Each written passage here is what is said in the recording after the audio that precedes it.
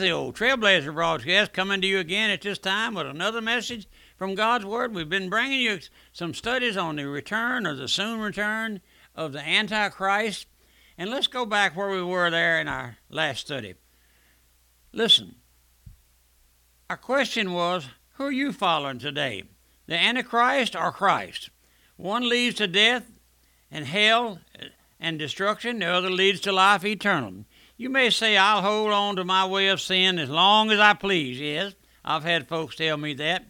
I'll just sin and live my life right up till the deathbed, and then I'll turn to Jesus. No, that's not so. If you feel this way, that's your business. But when you wake up in hell, you can't laugh it off. I never cease to praise the Lord that He died for me there on the cross. He was buried and rose again the third day.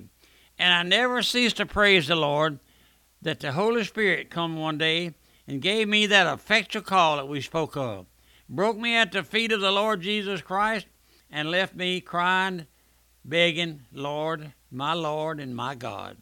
I never once ceased to praise the Lord for clothing me in His righteousness and justifying me in His sight by the blood of the Son of God.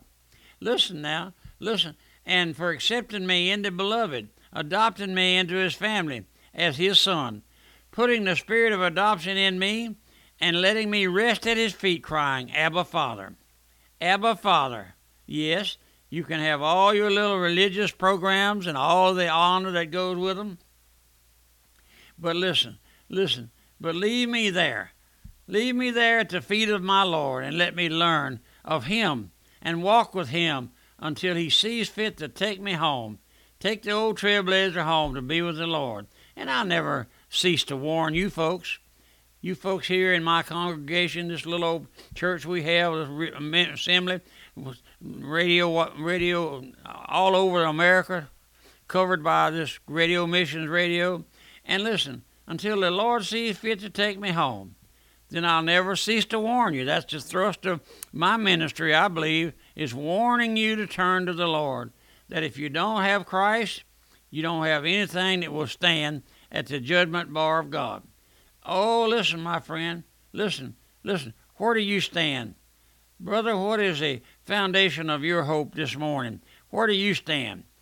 We often sing that song here, there's a fountain filled with blood, drawn from Emmanuel's veins, and sinners plunge beneath that flood, lose all their guilty stain. That's one of the songs that we sang here. We have 11 CDs of our late choir before we was disbanded after Katrina, and they're $5 each. We have folks ordering them now and then, not every day, of course. But listen, now we come into another section of our study. We're looking at the doom of the Antichrist. Maybe that's what you've been waiting for, the doom of the Antichrist, or the Battle of Armageddon.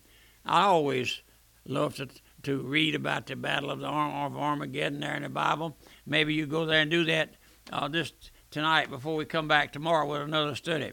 But we've been bringing you these messages on the Antichrist.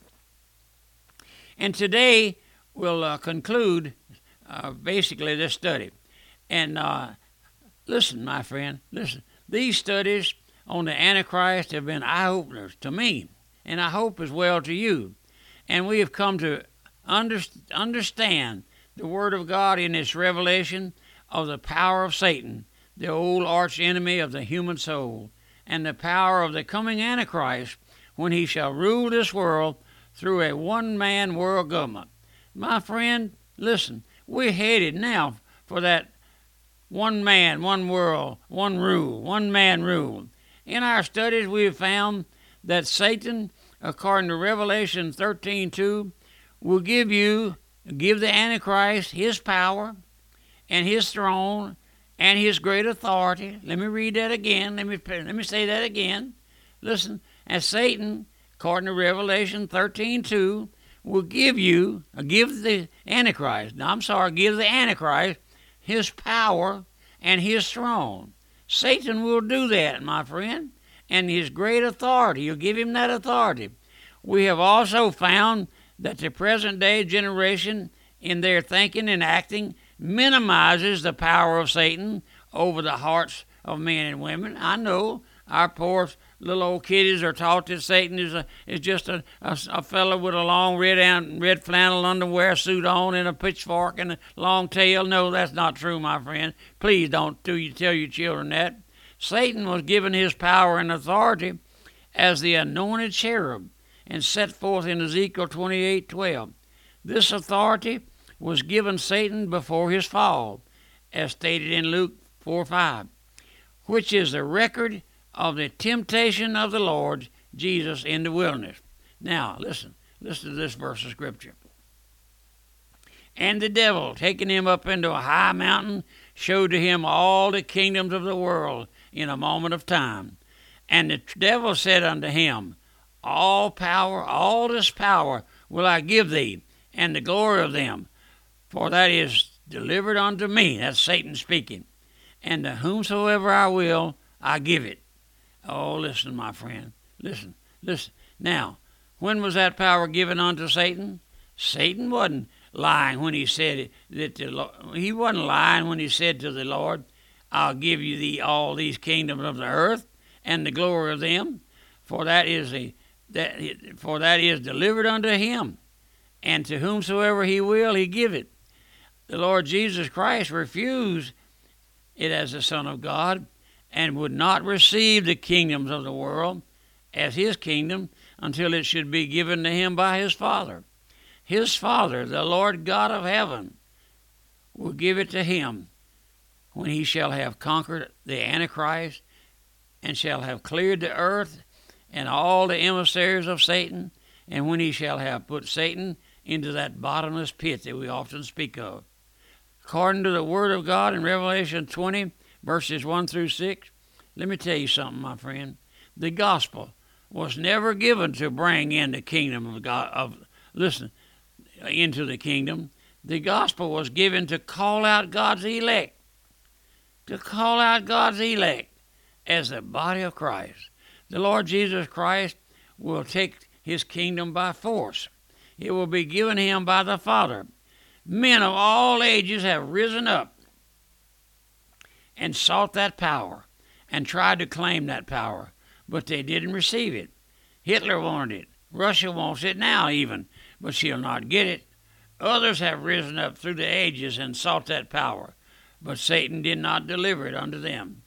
Christ said there is coming one in his own name who will receive that power, according to John 5 and according to Mark 8:36. The Lord God will let one man gain the whole world, and he'll let this one man, who will be the Antichrist, give his soul for the rule of the whole world. And then, at the end, he will be cast into the lake of fire. For he says, for what shall it profit a man? He will be, listen now, if he shall gain the whole world and lose his own soul. Let's look at that again. For what shall it profit a man if he shall gain the whole world and lose his own soul? Oh, my friend, I often speak on that portion of Scripture there. It says where the old man, I said a man, the old farmer, I call him, came in one day and told his wife, said, I don't know what I'm going to do. My barns are all full, popping out, busting at the seam. And he studied a few minutes. He said, you know what I'll do? I'll build those old barns. I'll tear them old barns down, Mama. And I'll tear them old barns down, and I'll build new barns. And I'll have my workers to bring all that grain and hay and corn and stuff, wheat, rye, bring it in there and put it in them new barns. And then I'll come out here and sit on this front porch. Of course, I'm theorizing, what I'm trying to make a little fun, listen, but it's not funny. That man will come sit on his front porch, I can see, in his high-back rocker maybe with his corncob pipe. And he'll say, what shall I do? Eat, drink, and be merry, for I have much goods laid up for me. And oh, my friend, everything went silent, because the next verse says, the Lord said, thou fool, this night, thy soul shall be required for you. So we see, man, what shall a man give in exchange for his soul? Mark 8, 36. The Lord God of heaven will let one man gain the whole world and then lose his soul to prove this very scripture. Jehovah Jesus said in the Garden of Eden, I will put enmity between thee and the woman, and between thy seed and her seed. It shall bruise thy head, and thou shalt bruise his heel. Our subject, as I said, the final doom of the Antichrist. The final doom of the Antichrist is written in Genesis 3:15. It, the seed of the woman, Christ, shall bruise the head of the seed of the serpent, the Antichrist. On the cross, Satan bruised the heel of our blessed Lord. But he came out victorious in his battle for the souls of men. And he said, Fear not, little flock, I have overcome the world. He tested death for every believer, that he might destroy the works of Satan. Satan was conquered there on the cross, my friend, and he'll finally, that's a good word, finally meet his doom. We have found in our studies that the Antichrist will be manifested after the Lord Jesus Christ comes for his own. We spoke about that earlier, how that our Lord will descend. The shout will come, and the Lord will descend from heaven. The graves will be open. All of those old stone tombs and old graveyard, them old headphones will fall off the block. And then, listen now, and according to Ephesians 2:7, the Antichrist will come on the scene, according to Revelation 6:2, as a warlord, and he will win his way over the nations by flattery. By flattery, according to Daniel 11:21. Did you notice that I'm giving you verse in Scripture, chapter and verse of everything I'm telling you? He will slowly rise to power because of the miracles that he will perform. He will head the world church as a religious leader, and then later on, according to Revelation 17:16, he will turn on this world church called a great whore. Now, we'll pick it up there in our next study. Let me just give you a couple of notices, my friend, a couple of things I wanted to say. First of all, we're happy to have each one of you tune in to the old Trailblazer. I wish you would help me just a little bit with the finances if you possibly can. And the Lord's been supplying the needs here for many, many years. We don't beg for money. No, but also I wanted to mention our radio missions radio that we have here at the church. Radio Missions Radio, 24 hours a day, 7 days a week. You go there to our website, radiomission.org. There you'll find a schedule for Radio Missions Radio. We have classic sermons by late Pastor Shelton, classic sermons by myself, the old Trailblazer, sermons by the brethren, some of the brethren here who helped me. And then we have good sound music, our choir, late Radio Mission Choir, and other choirs. And then we have much information there. It's Radio Missions Radio, and you'll find it there on your website. Find the schedule. 7 days a week, 24 hours a day. And I thought it was almost impossible. But people are listening. People are calling me. And if you look up that schedule there, you may call somebody and tell them. You can hear it anywhere you have a computer or an iPhone. You can hear it, my friend. But this is the old Trailblazer, Pastor Albert Pendarvis.